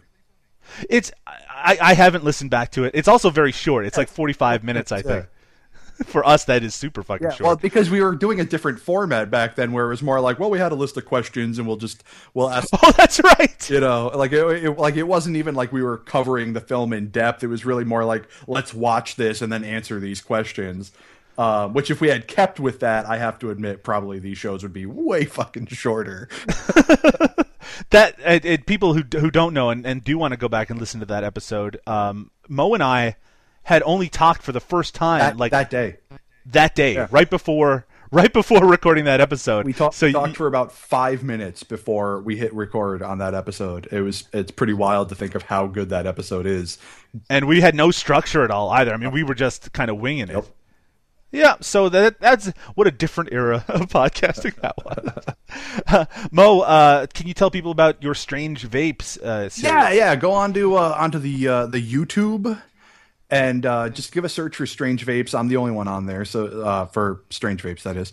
And you'll find me. I've got about 13 episodes up now. I had taken a brief hiatus because I wanted to change the look of the show, make it look a little bit better, but I kind of failed in that. So I'm going to start posting new episodes again real soon, probably next week. So yeah, go on there. I review odd and unusual flavors of e-cigarette juice. Yeah. The juice is loose. I do reviews for juices that I like as well too, but those ones aren't usually as in depth. It's usually just I take a puff and I'm like, this is pretty good. And you can also find me on my other podcast, Eric Roberts is the Fucking Man, at ericrobertsistheman.com. We recently covered both the film The Coca-Cola Kid from 1985 and Season 3, Episode 3 of Celebrity Wife Swap, where Eric Roberts swaps his wife Eliza with the couple of Robin Leach from Lifestyles of the Rich and Famous and his wife, whose name escapes me at the moment. Mrs. Robin Leach. No, she's famous on her own, in her own right, really? As a model. And in fact, you would recognize her almost immediately. Most of the response I've gotten from the episode is, "Hey, I had no idea they were married." It is a very amusing episode, both of the podcast and of that show. I don't know much about Celebrity Wife Swap. I do know there's an episode where Ric Flair and Roddy Piper swap wives, and I'm more interested in watching that. But Mo, I don't think there isn't that much more to talk about. Is there any movie that you've seen recently that you want to recommend? I mean, did I talk about Mad Max in the last episode? I think you might have, actually. Right, well, it's good, eh? Yeah, it's really good. There's nothing that really pops into my head at the moment. You know what? I watched the movie The Guyver. I love that movie. Yeah. No, I love that movie too. I watched that movie when on pay television here in Canada back in like 1992. I had a VHS copy of it. I watched it incessantly. So I'm going to be on a podcast somewhat in the near future, and what's one of the movies being covered on it. So I watched it, the director's cut of it, which I think might be the only version that's available on DVD, at least here in North America. And the thing is, that version is cut. Not all the violence, but like a whole bunch of the violence is cut out of it. They did two things to it. They added a little bit of exposition. They cut all these like frames or little bits out of the most violent sequences, so it gets a PG-13. And they changed all the transitions, or a bunch of the transitions between scenes, to like a big lightning bolt coming down, and so it's more like a cartoon. Oh, that's so weird. It's really, and it's supposed to be the director's cut, and it's Yeah, it's really distressing, actually, because I just wanted to watch the version of the movie I grew up with. I remember the first time I saw that, I was like, holy shit, this movie's crazy violent for what it's supposed to be. Right. I remember the crazy violence in it, so like the idea of it being cut, that's awful. But yes, I think that's everything, because we need to get out of here so we can prepare for the next episode of the No Budget Nightmares podcast, where we're going to be featuring 1989's Things. I'm going to start watching it now. Start watching it now, everybody, and we'll be back before long. Good night, everybody. Good night. There's a time and place to doubt your eyes, living in disgrace, living in disguise. You can take my soul, but you can't take my life. Asleep inside, asleep inside. For every evil man, there are 3 who know. But every evil act will tend to grow. And when it grows too big, there's nowhere to go. Nowhere to hide, nowhere to hide. There must be someone who we can call. Some brave souls who can protect us all, who aren't afraid of what we fear most, who aren't afraid of no ghost. You can cast them out, you can chase them off, you can scream and shout, you can scheme and scoff. But the bravest souls, their skins are tough. They'll let it slide, they'll let it slide. They are the people who we can call.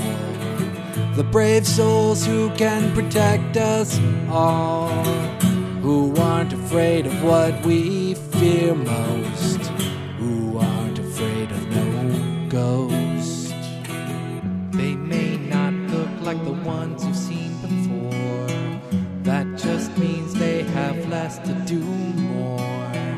After all these years and all this concern, it's clearly time for their return. They don't harvest souls, they help us say goodbye. Keep the city safe, though it's a mile high. And to those who doubt, I'd like to see them try to be our guide. They are our guides. So they're the people who we can call. The bravest souls to protect us all, who aren't afraid of what we fear most, who aren't afraid of no ghost. They are the people who we can call. The brave souls who can protect us all, who aren't afraid of what we fear most, who aren't afraid of no ghost. They are the people who we can call.